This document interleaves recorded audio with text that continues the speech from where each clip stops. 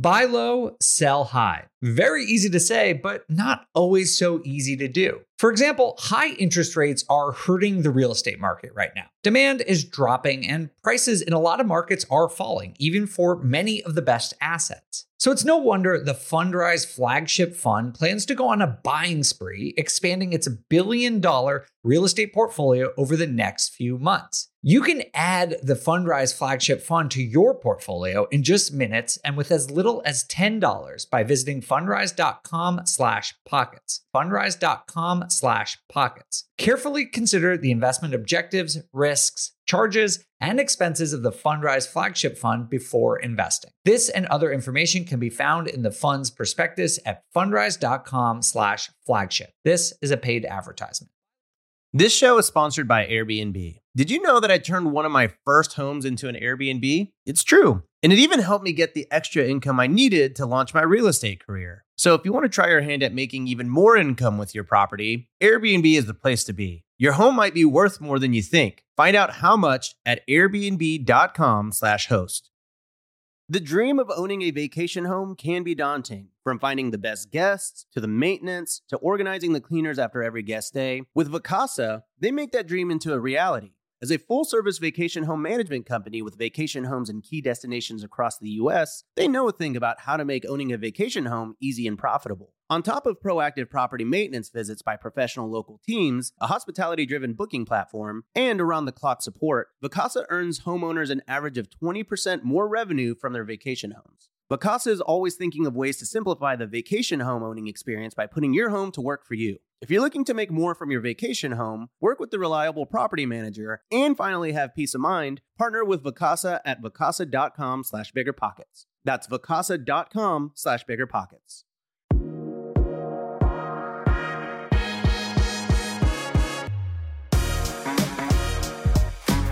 Hey, what's going on, everyone? Welcome to On the Market. I'm your host, Dave Meyer, joined today by James Daynard.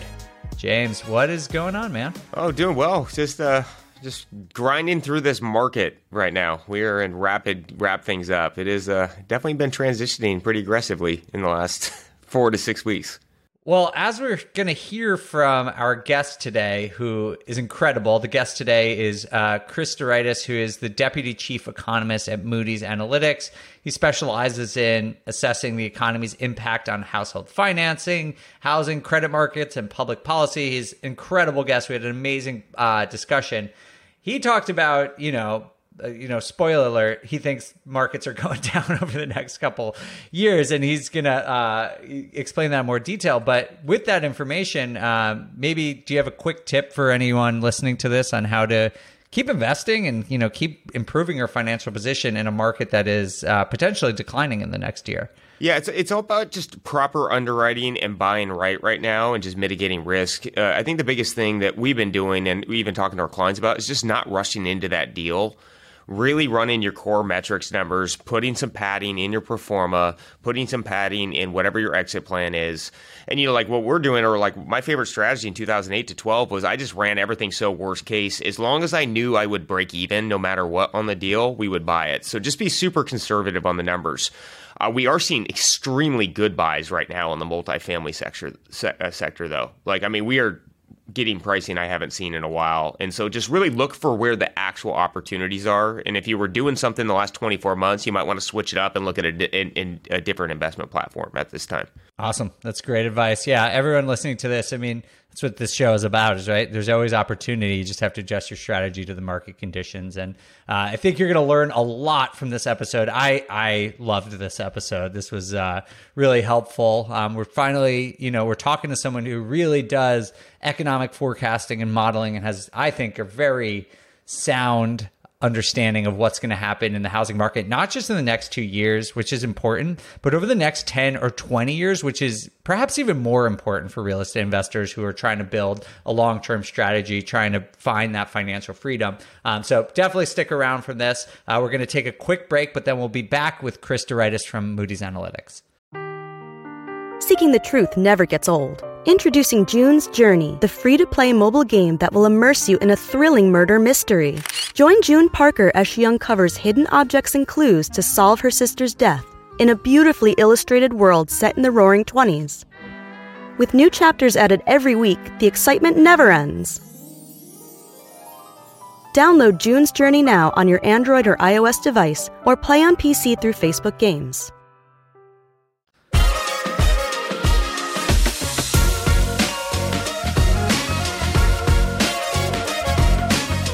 All right, let's welcome Cris deRitis, who is the Deputy Chief Economist at Moody's Analytics, to On the Market. Cris, thank you so much for being here.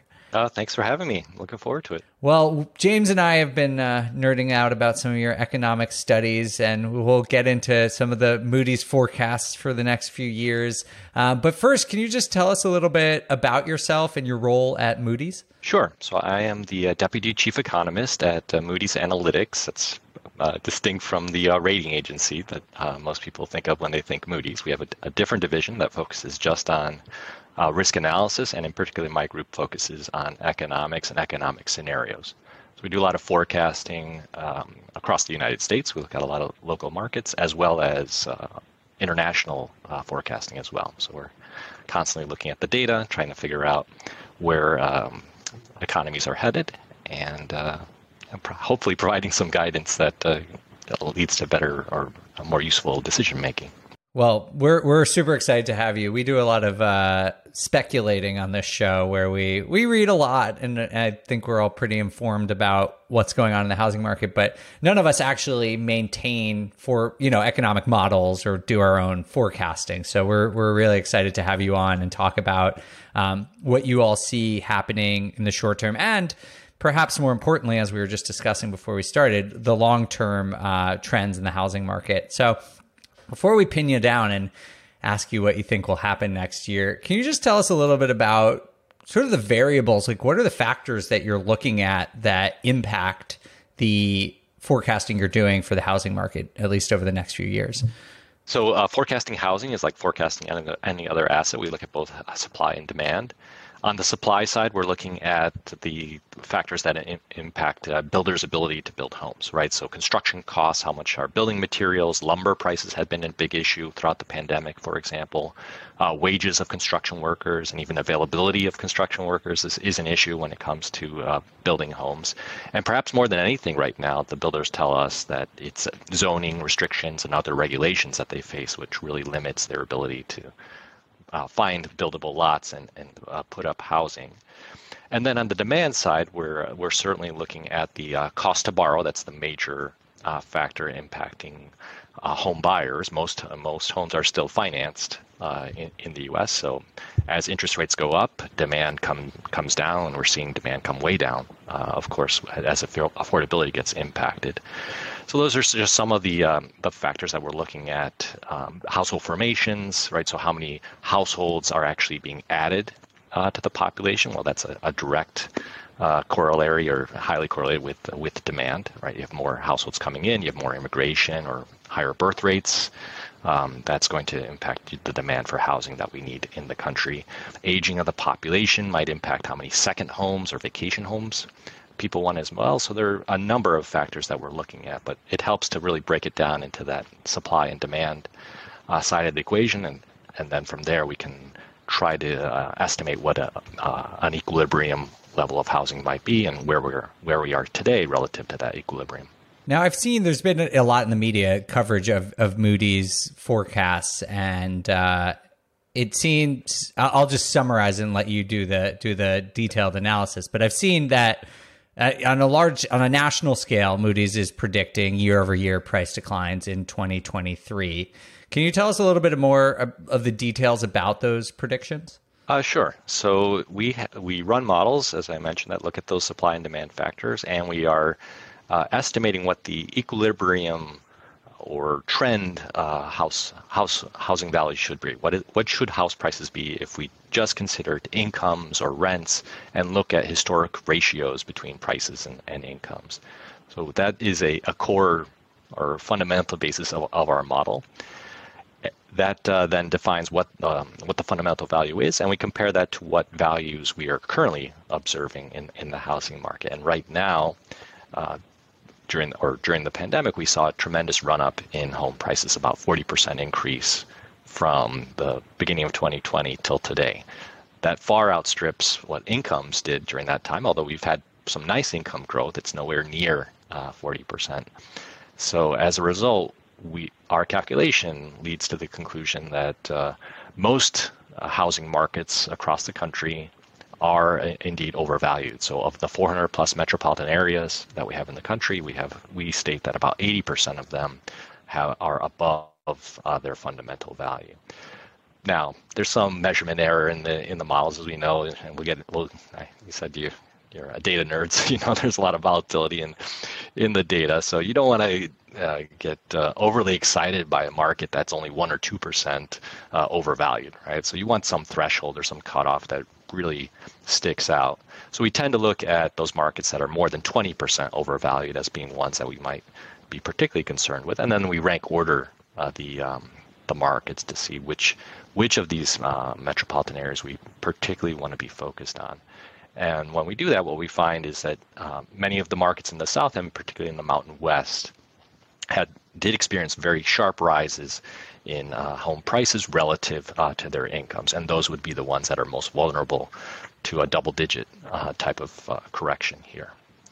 So we're thinking about Boise, Idaho, Phoenix, Arizona, Austin, Texas, are some of the major markets.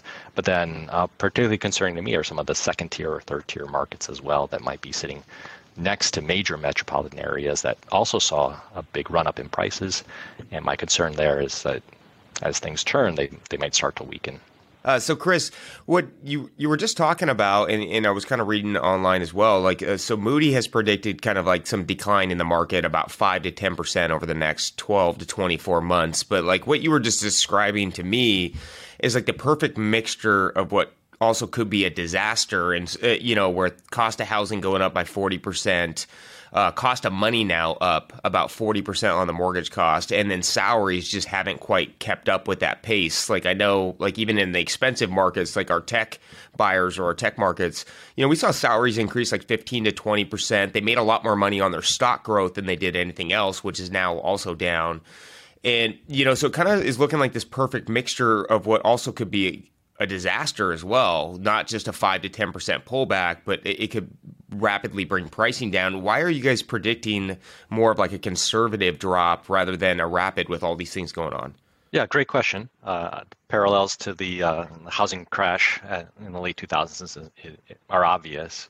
So what's different this time are really two key factors. One is demographics, right? So back in the housing crash of 2006, 2009, we had a small Gen X population turning 30 or in their early 30s, prime age for home buying.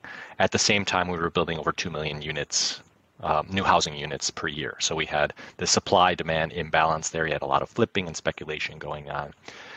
Today, we don't have that. We have actually the reverse. We have a large millennial population that is looking for housing. We have a housing deficit in this country because we haven't been building over the last decade.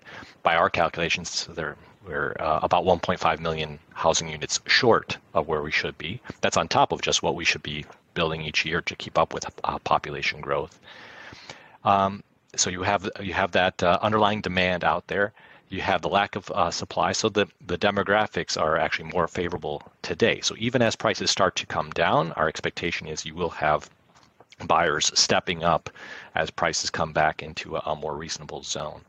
You're right that the interest rates are a big weight in terms of affordability, right? So that is the reason why we do expect to see house prices come down, housing demand coming down over the next couple of years to begin with. But to really cause more of that snowball effect you're referring to, you'd really need to have labor market declines, right? So higher unemployment, people actually losing jobs, losing their incomes, and unable to make their mortgage payments. The other key difference, of course, today is that the lending standards for mortgages have been much, much stronger than they were back in 06 and 09, right? Back then we had very loose lending. People didn't have to put a whole lot of money down on their properties. Today, home buyers are much more qualified. They don't have these crazy option arms or negatively amortizing arms or adjustable rate mortgages. and they have much more equity in their homes. So even as prices coming down, most home buyers are still going to be in a positive equity situation. And the fact that they have been able to lock in very low interest rates, record low interest rates over the last couple of years means that they are more likely to fight for their homes, right? They're not going to let those homes go quite so easily into foreclosure, right? They're going to do what they can to avoid a default, because the consequence is going back into the market and then facing a much higher interest rate, facing much higher rent prices as well. So for those reasons, I expect to see the market cooling here. We allow time for the market to catch up in terms of incomes and rebalance the price to rent or price to income ratios. Yeah. Cris, I saw something the other day, just to reiterate one of your points, and all those are very helpful. Thank you. But just about the adjustable rate mortgages and how that sort of got us into a big part of the mess in 2008, that back then 40% of mortgages were adjustable rate, and now it's less than 2%. So like that just shows you the scale and difference of how lending standards have changed. Yeah. And even the adjustable rates we have today, the adjustable rate mortgages are quite different than what we had back then, right? Today we do have adjustable rate mortgages. You can get a 5-1 ARM or 10-1 ARM. But even those have very limited or more limited risk than the adjustable rate mortgages we had back then, which may have been adjusting every month or every 6 months, may have had negative equity. So very different situation. Okay, so I have this question I've been longing to ask someone, and it seems like you're the person for the job. So you said that the basis of your model is that you derive sort of this intrinsic value in home prices based off income and home prices and traditionally what people pay. Mm-hmm. That makes sense. But in other countries, like if you look at Canada or Australia or New Zealand over the last couple of years, that dynamic has just fundamentally changed, right? Like the proportion that people are paying for their home out of their total income has gone up and up and up. And we're probably seeing corrections in those markets too. But I'm just curious, like, is there risk of that happening? Like, is there maybe a chance that the United States is heading in this way where people are just going to have to pay way more for housing than they have historically? Yeah, I think it goes to certainly the demographics and the demand side of the issue, right? So from my viewpoint, we do have this housing deficit. We have much more underlying demand than we have supply, right? So you obviously see the homeowners and you see the renters out there, and you get a sense of the housing market from those populations, and you can look at the home ownership rate to see what that looks like in terms of are people able to buy homes? Are we seeing home ownership rates increase? What gets unnoticed is that whole population of young adults in particular who are unable to access the housing market in any way. They're not able to rent because the rents are too high relative to their incomes. They're not able to buy because of the affordability issues. And so they're living with parents or they're living with roommates. And so they kind of fall out of our housing statistics. We don't really have visibility into them. So at the moment, given the demographics, yes, I would agree with you that there's so much demand out there that that is forcing individuals who want to join the game, want to start their own households, to face even higher house prices because of the supply issues. If you look ahead, and I think we'll get to this a little bit later, the demographics are forecasted to change here, right? We have falling birth rates, immigration rates remain low. And so this dynamic could change very rapidly as you go 10, 15, or 20 years out. So I don't expect to see these types of constraints in terms of how much your households are spending on their housing costs to persist forever. I don't think they can. I don't think that's sustainable.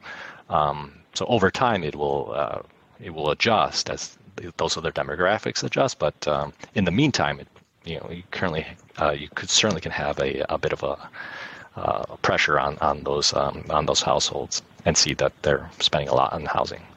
Well, yeah, because there's no other logic behind this that you can come up with. Like if you look at certain parts, like Vancouver, Canada, it's just very expensive real estate, very expensive housing, and right now, like even with what we've seen in the market pullback, like we've seen about a 20% drop off of the peak pricing, not medium home, but like the highest comparables that we were seeing.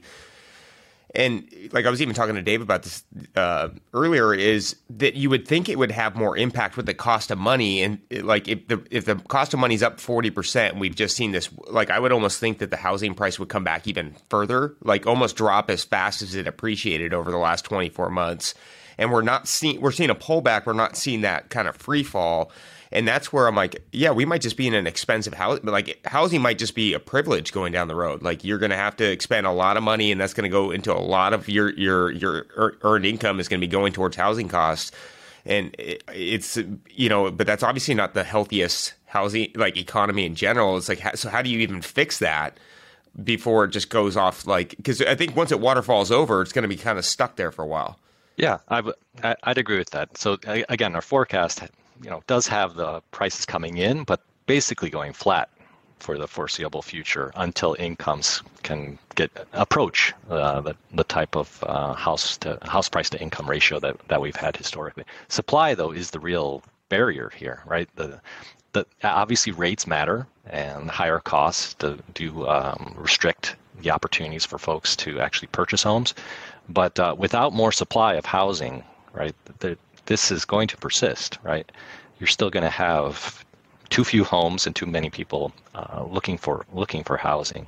So that involves changing zoning laws. It involves changing other regulations, right? Things that are very difficult to do because of the NIMBYism or the other trends that we've seen. Another fact I can throw out there in terms of like a Vancouver market is also the reduction now of foreign home buyers, right? Given the strength of the dollar in particular, you are seeing that foreign home buyers no longer find the U.S. or even Canada particularly attractive for them to invest in. So that actually could have some beneficial effect for the domestic home buyers who might be looking to buy. So that could have some offsetting impact. But that is a delicate equation there in terms of how that dynamic plays out over time. Yeah, Cris, I really want to get into that supply issue and some of the long-term things. But before we get off sort of the short-term forecast, you had mentioned sort of Mountain West markets, Boise, Phoenix, you named a few. Yeah. What is sort of the downside forecast for that? Like, how bad do you think it could get in some of those markets? And then on the other side, are there any markets that you think will keep growing even in this environment? Yeah, great question. So I think 15-20% down from the peak. So peak was probably second quarter of 2022 for most markets, or maybe a little bit of variation there. But if you told me Boise is going to be down 15-20% over the next couple of years, I wouldn't debate that. But that's off of a 40-50% increase, right? So for the homeowner who's been there a while, or the homeowner who tends to stay there a while, right? This isn't catastrophe, right? This is something they, to a large extent, could ride out. It's the buyer who bought recently, right? At the peak. That's the one, of course, that's most at risk. So there is the chance that things could snowball a bit, but by and large, there's a lot of equity that folks have that we'd have to burn through until we really start to do damage to those markets.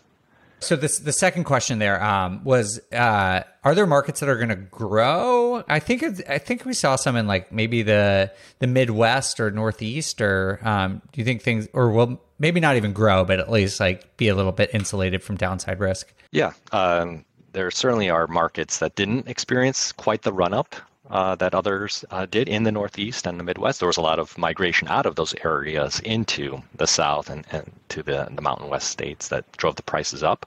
So there are values there. And certainly, again, for these millennials or younger homeowners or home buyers looking for a place, there are more opportunities perhaps in some of those areas than what they face in those more competitive markets. And with remote work, right, being an option for more and more people, that I would expect to see some stabilization in those markets, even potentially some growth for the ones that really didn't experience much of a rise during the pandemic. So is that how you guys kind of came up with most of those metrics? Was like, I saw like Albany, Georgia, Columbus, Georgia, were like areas that you guys predicted would actually have 5% growth in those markets. Was that in the basis behind that is based on housing prices and income, right? Those are the two main factors that they're looking at. And because those markets didn't skyrocket in the second quarter, that's why you're kind of predicting more steady growth. Like the ones that basically didn't hockey stick up in that second quarter are the ones that are going to be the healthiest. Yeah. For the most part, there are some markets that actually did experience a lot of price appreciation that we don't have as being at high risk because they maybe were dominated by individuals who brought a lot of wealth with them, right? So you did have folks moving out of the Northeast, accelerating their retirement, some wealthier individuals moving to Naples, Florida, for example, and prices in Naples really did go up, or Miami, they went up a lot, but they also brought a lot of income with them or a lot of other wealth that might offset the risk that they would have to or be forced to sell in any type of downturn. So, you want to be a little cautious to just jump on the markets that saw a lot of house price increase and assume that they're going to reverse. There are some other factors out there that might offset those risks. All right. Well, that's super helpful, Cris. Hopefully everyone listening to this appreciates that. It's a really, really good informed analysis of what might happen in the market over the next couple, year or two. But real estate investing is a long-term game for most people, and we'd love to pick your brain about what's going on long-term. You said it very succinctly, and I loved it. You just basically said we need more supply. Like that's the problem with affordability in the United States. That seems to be causing a higher, maybe I'm wrong here, but it seems like there's a higher degree in pricing variance than like we've seen traditionally in the housing market. Can you just tell us a little bit more about the nature of the housing supply shortage in the U.S.? And then James and I will ask you 100 more questions. Yeah, absolutely. So there's definitely a shortage, particularly at the lower end of the market. And we do break out home prices in these different markets by tier, right? So we'll group each market into low, medium, high tiers by price in that market. And what we've seen is that prices have risen the fastest at the lower tier. There's lots of demand in that lower tier. People are looking for starter homes, looking for homes that they can then maybe live in for a while and turn into investment properties, right? So there's a lot of demand in that particular segment, much more than the available supply. So prices have gone up across the board. I don't want to say that high tier markets or high tier homes aren't rising as well. They just haven't risen as fast as the lower tier, and that's very much a consequence of the fact that you do have so many people looking to enter the housing market. You do have regional variation as well when we think about the affordability of housing, where people are wanting to live or choosing to live. Right, so there is quite a variation in terms of affordable housing, in terms of the demand. And then on the supply side, right, there are certainly land constraints that will drive up home prices as well and limit the amount of affordable housing that you might be able to build in like a San Francisco or in the Bay Area versus, areas like a Dallas, which until recently at least have a lot of land to build on, but now are actually facing constraints in terms of travel time and other considerations that buyers may have, right? If you have to commute to work still and you're living 2-3 hours away, all right, that's not going to work either. So it's not commuting, that's traveling. Yeah, so that's sort of fascinating. So what you mentioned sort of at the top of the show that some of the issues that are contributing to this, but I'd love to talk about a few of them. One of them is this idea of NIMBYism, which is not in my backyard, what it stands for, and is sort of this phenomenon where people always speculate that they want more housing, but they don't want it built near them because that would add more supply in their neighborhood, or maybe they don't want multifamily units in a single family neighborhood, something like that. Can you just talk about that phenomenon and how that specific issue is contributing to the housing shortage? Yeah, it's pretty interesting, right? What I find particularly interesting is that it seems to cut across the political divide, right? You ask folks on the left, do you want more housing? Of course, we want more housing. Housing is a right. Everyone needs a place to live. We want more housing. Okay, how about we build it? There's a nice lot not too far away from you. We'd like to put a multifamily complex there. We need to achieve density, right? That's one of the ways we can lower housing costs as well, or build up a lot of housing units in a short period of time. Oh, wait, well, no, there's traffic congestion issues, or, there's a million different reasons why we want more housing, but we don't want it near us.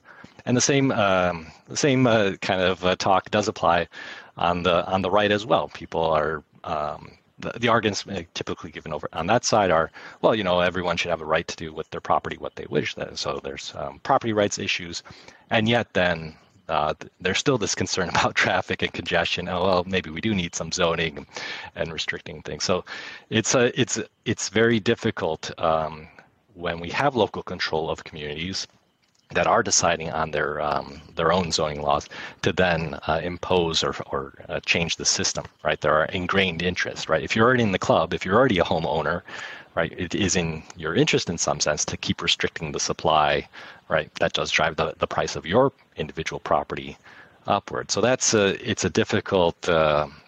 very difficult situation to get around. There are a few states now that are challenging or have introduced some relaxation on zoning, and that will help.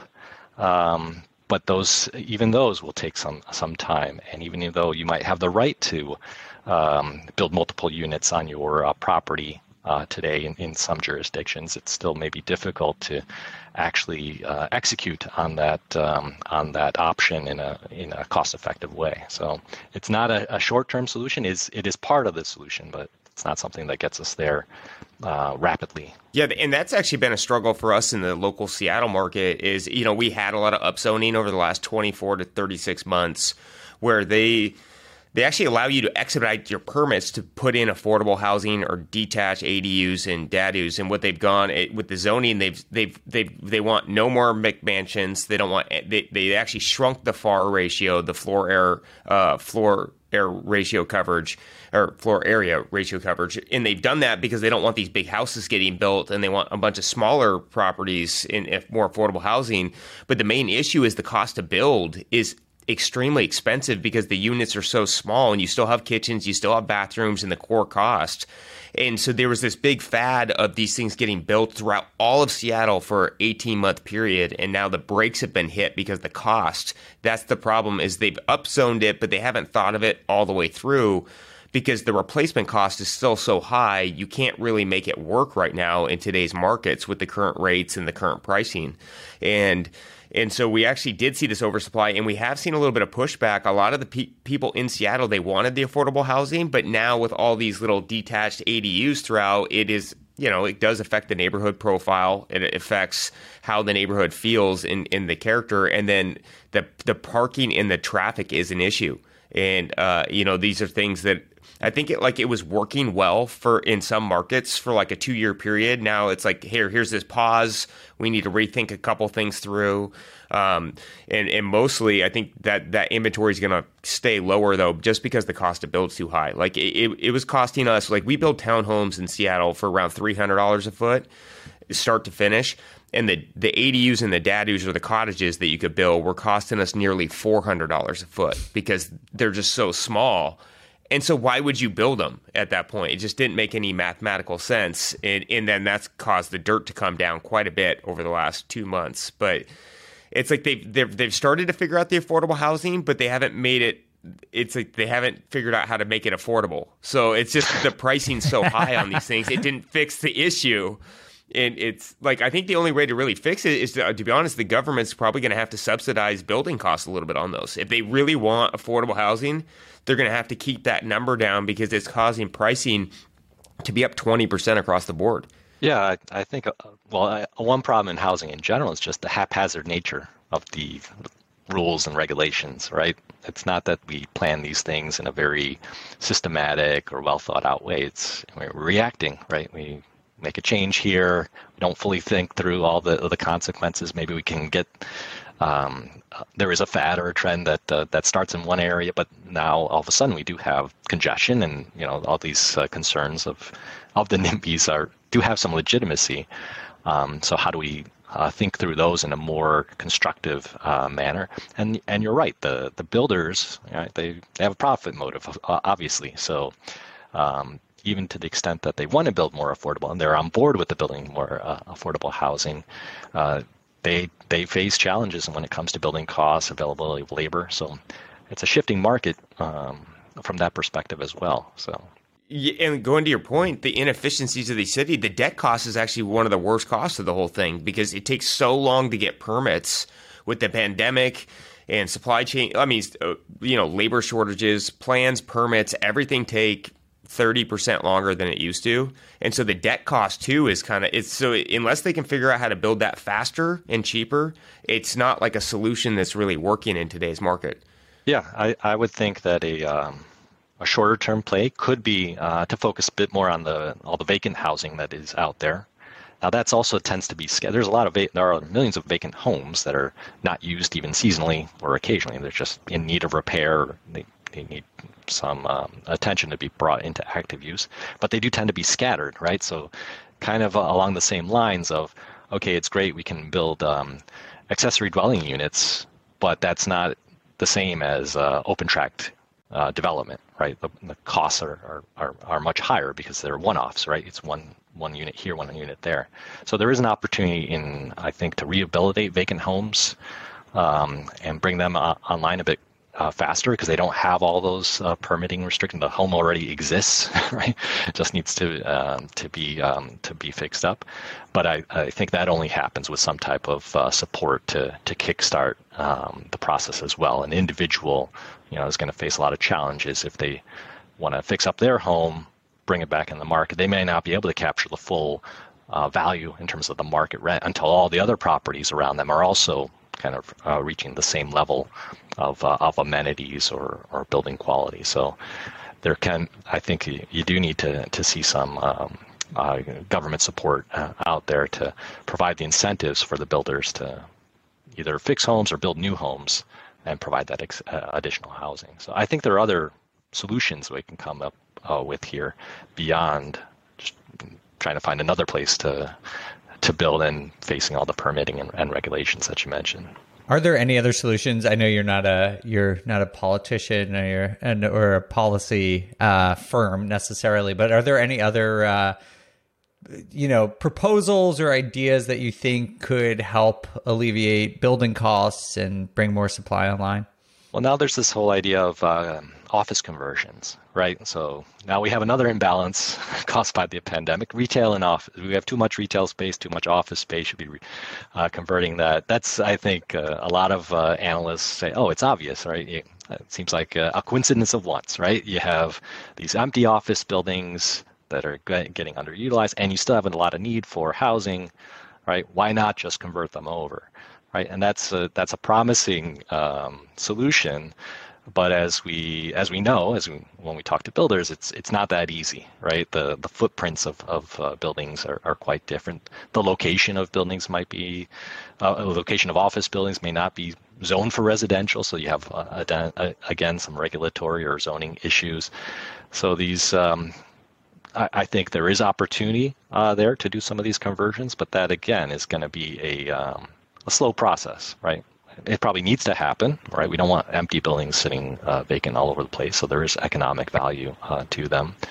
But no, I don't see any quick fix. And a lot of the proposals that have been put forward really are focused on the demand side, right? They're looking to bring down the cost of financing. And that's all good, provide more opportunity, open up the credit box. That's good. We need to focus on those opportunities as well. But until we fix the supply issue, I don't see that we'll really address the needs of all the people who want to start homes or start households and buy homes. Yes, I'm so glad you said that because I agree. Like short-term demand side alleviation can help, and like people need housing. We need short-term stuff, but the only solution is more supply. Like I just don't understand how.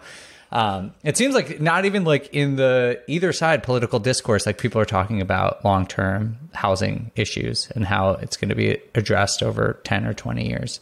Well, so that gets to the long term, right? If you look beyond the next 10, so the next 10 years are going to continue to be a struggle because you do have this millennial population that is the largest generation in their early 30s, right, looking to buy homes. They're delaying those home purchases because they can't afford it, but they're going to continue to to want to purchase homes over this period. At some point, they will start to age out, right? At the same time, we have baby boomers, their parents, who at the moment are choosing to age in place and may even have 2-3 properties, a vacation home, maybe investment home, property as well. So they're actually soaking up some of the demand for housing as well. Well, eventually they're going to be downsizing as well, right? Either by choice or as they move on, right? Then you're going to have more supply coming online from them. So there is a potential here for the reverse problem to occur in terms of oversupply of housing, I should say 20 years from now. So as the population ages, as the birth rates come down, if we don't change our immigration policies, we could be in a position at some point where actually you have too many houses. Now, too many houses, it's likely that we have houses in places that people won't want to live. So if you look at, I always look to Europe as my guidepost, or look to Italy as a good idea of where the future is headed. You have this aging population. The $1 houses? Yeah, so very possible that you will have some areas of the U.S. where people will no longer want to live. It won't be cost effective for them to live there. So you could have that phenomena, and perhaps even more importantly, you might have housing structures that are incompatible with the demand, right? So we have these 5-bedroom, 6-bedroom homes, but in the future we're going to have even more, single person households, or 1-child, 2-child households. So we might not need those types of structures. So how do we then redesign or redeploy that housing as well? So when you think about how does this housing deficit get resolved, well, it will resolve itself to some extent because of the demographics, but it still might not be efficient a use of all the housing stock we have once we get there. There's going to be a lot of house hacking going on where people are just renting out these big mansions, room by room. Or you're just living in by yourself, just partying, staying in a different bedroom every night of the week, just. Well, to your point, Cris, like you see, like I was joking, but like in Italy, like there is $1, like they do offer these incentives to people to move where there's housing supply and no one wants to live. And obviously it feels like we're very far way away from that in the US. But to your point, like with a declining population, that's that does seem like where we're heading, unless something changes in terms of population or, lower construction rates or something like that. Yeah. And so I would assume that the construction rates will adjust, right? If that plays out. So it's really the demographic story, the immigration. If birth rates all of a sudden start to pick up, right, then that's maybe a different story. But we don't see those trends, right?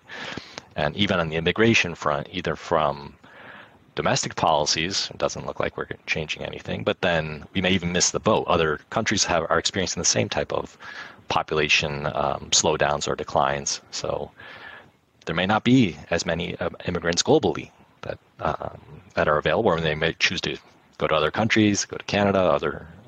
Other countries may soak up some of that immigration as well. So I do see a slowdown as we start to look at 2040 or 2050, right? Start to go out a ways.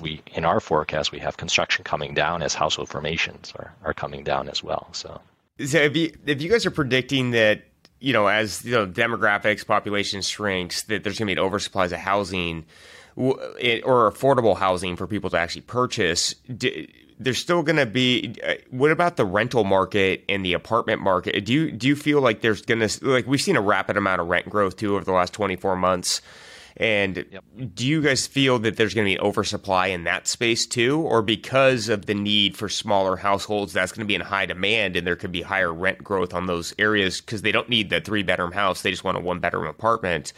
Is that going to be where you think there still could be a lot of growth over the next 10 to 20 years because that's just where the demand is, small living, affordable cost instead of buying? Is that something that you guys have kind of forecasted out or looked at, like on the smaller apartment scale? Like, is that where the major growth is going to be? Yeah, I think so. Because there has to be growth somewhere. Right. No, and the other thing is these demographic trends, right? They play out over decades, right? It's not something that you'll see very obviously, right? You'll see things slowing perhaps, but you also have the cyclical volatility in the economy. So you might not actually recognize it year to year if you're looking at things. You might, next year could very well be an up year when it comes to construction, right? If things were to turn around, right? There is still this housing deficit that I mentioned. So I think short term, multifamily apartments, clearly there's a lot of demand. So the lack of affordability in home buying does mean that you will have more households renting, looking for rentals. But even there, at some point, as you mentioned, you do have these double-digit rent increases over the last couple of years, and affordability is being hit hard there too as well. So I don't expect to see those rent trends continue at this pace, but I do expect to see the demand for rentals hold up better than the demand for purchases in this current environment. But there will be demand destruction, right? You have households that would have been formed if they could, that just won't, right? Because it's just too expensive to either buy or rent. So I do expect to see that rental market hold up reasonably well. I don't think we should count on those double-digit type of rent growth rates coming back anytime soon. I think that was a unique situation when it comes to the pandemic. But going forward, I would expect to see that demand, certainly in those particular markets where people want to live, continuing for the foreseeable future, versus building those larger luxury single-family homes. The McMansions are over. Yeah, maybe so. We'll see. People really like them, so we'll see. Well, I've seen that about the affordable housing that actually, this is kind of a sidebar, but in California, they kind of outlawed the McMansions in some areas. So now they're doing McMansion basements. Yeah, I saw that as well. Because you're not going above ground, so you're allowed to do that. And people have like pools and gyms, and they're like, all right, well, you won't let us do it above ground, so we'll just do it below ground. And these things are massive. It's like a whole city underground. So I think no matter what, there's always going to be a demand for McMansions as well. The amount people will find a way around any rule never ceases to amaze me. It's just like they will figure out the way to do it if they want to do it and still stick to the letter of the law. I mean, it is pretty cool. Yeah, a basement pool. That just sounds weird. All right. Well, Cris, thank you so much for being here. This has been super helpful. I have a whole line of questioning. Maybe you can come back sometime. We'd love to talk. I'd love to talk more about not even just housing, but the economic implications of declining population, because I think that is a big juicy topic we'd love to talk about again. But this was phenomenal, super helpful for myself, and I'm sure James, and for all of our listeners. So thank you so much for being here. If anyone wants to connect with you or follow up, where can they do that?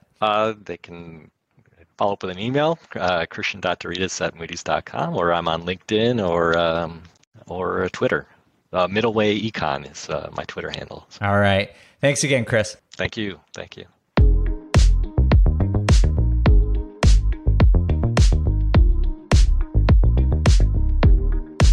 All right, we got a debrief about that. But did your lights go out during the middle of that recording? It did. All of a sudden, it got into the mood lighting. All of a sudden, I was like, yeah, here we go. It looks like there's like a spotlight on you right now. If you're not, I'm looking pretty oily right now, actually. But you got like a beam right in your face. I mean, yeah, if you're not watching this on YouTube, right in the middle, we sort of had a little snake bit recording here. We were having a lot of technical issues, and we finally resorted to them. And then James's light went out. I was like, what the hell is going on? Why is everything breaking right now? It just auto turned off. As we were doing the recording, I was like, did anybody notice that? Obviously. I was messaging Kaylin about it. It must be like a full moon or something today. I don't know what's going on. Yeah, that is a first. Anyway, that was awesome. I mean, that was super interesting. I'm curious what your main takeaways were. My main takeaway was, I've always thought real estate is like this super safe investment over a 20-year period. And it's really actually making me double think. Not that I do believe in real estate and it's always an asset you want to own, but going forward just with the demographics and how we kind of ended it, I definitely want more information about this because, where you buy and how you buy today can make a big difference down the road for you. And, I am glad we've transitioned out of a lot of single family into apartments over the last 5 years because, the demand's going to be there. Yeah, it's super. It was really interesting, just the timeline, and it kind of makes sense, right? Like we're probably going to see a pullback over the next year or two, but the 10-year horizon, just based on demographics alone, pretty encouraging for the housing market as a whole. But beyond that, remains sort of like a question, right? Like once the millennial demand is done, and we get to Gen Z, which is a smaller generation. And with declining birth rates and declining immigration rates, that could potentially lead to less demand. But like we said, like that doesn't necessarily mean there won't be demand because we're at a shortage right now. So it's something I think we need to look at more, right? Like is the declining demand just going to reach equilibrium and like then we'll actually be in a better place, or is there a potential that prices or demand could fall so much that we actually get in the opposite where we have too much housing? We'll have to look more into that over the next couple of years. But luckily, we've got like 5 to 10 years to figure that out. Yeah, we got some breathing room, I think, and that's why it's so important to really watch these trends over into the next. We just came out of the craziest 2-year run, and I think the data's all messed up everywhere, to be honest. And it's like really paying attention over the next 24 months of what's trending is going to be make a big difference in how you're going to invest down the road. Absolutely. Well, thank you for joining us, James. For anyone listening, we appreciate it. Just a couple of things. First and foremost, if you like this show, I think you will because this show is awesome. I love talking to Cris. Share this. We would really appreciate if you shared these episodes with your friends, or if you have people who are freaking out about the housing market, want to know what's going on. This is a great episode. Share it with them. Help inform other people in the investing or home buying communities about what's going on in the market. And give us a review if you liked it. And if you have any feedback about this show or thoughts, you can message me. I'm on Instagram at @TheDataDeli. James, where can people find you? Best way to get a hold of me is on Instagram at JDaneFlips. All right, sweet. James, thank you so much. Appreciate your time today. And thank you all for listening. We'll see you next time for On the Market. On the Market is created by me, Dave Meyer, and Kaylin Bennett. Produced by Kaylin Bennett. Editing by Joel Esparza and Onyx Media. Copywriting by Nate Weintraub, and a very special thanks to the entire BiggerPockets team. The content on the show On the Market are opinions only. All listeners should independently verify data points, opinions, and investment strategies.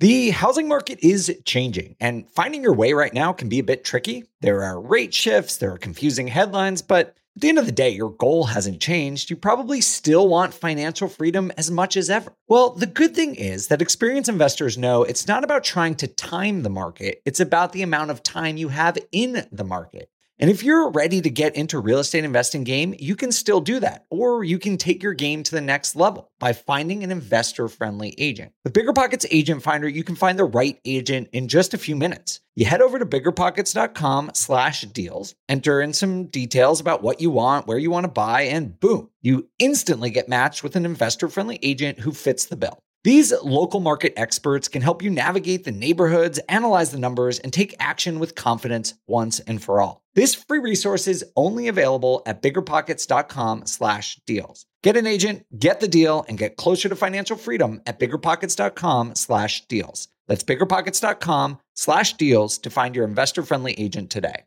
The content of this podcast is for informational purposes only. Past performance is not indicative of future results, and all hosts and participant opinions are their own. Investments in any asset, real estate included, involves risk. Use your best judgment and consult with qualified advisors before investing. Only risk capital you can afford to lose. BiggerPockets LLC disclaims all liability for direct, indirect, consequential, or other damages arising from reliance upon information presented in this podcast.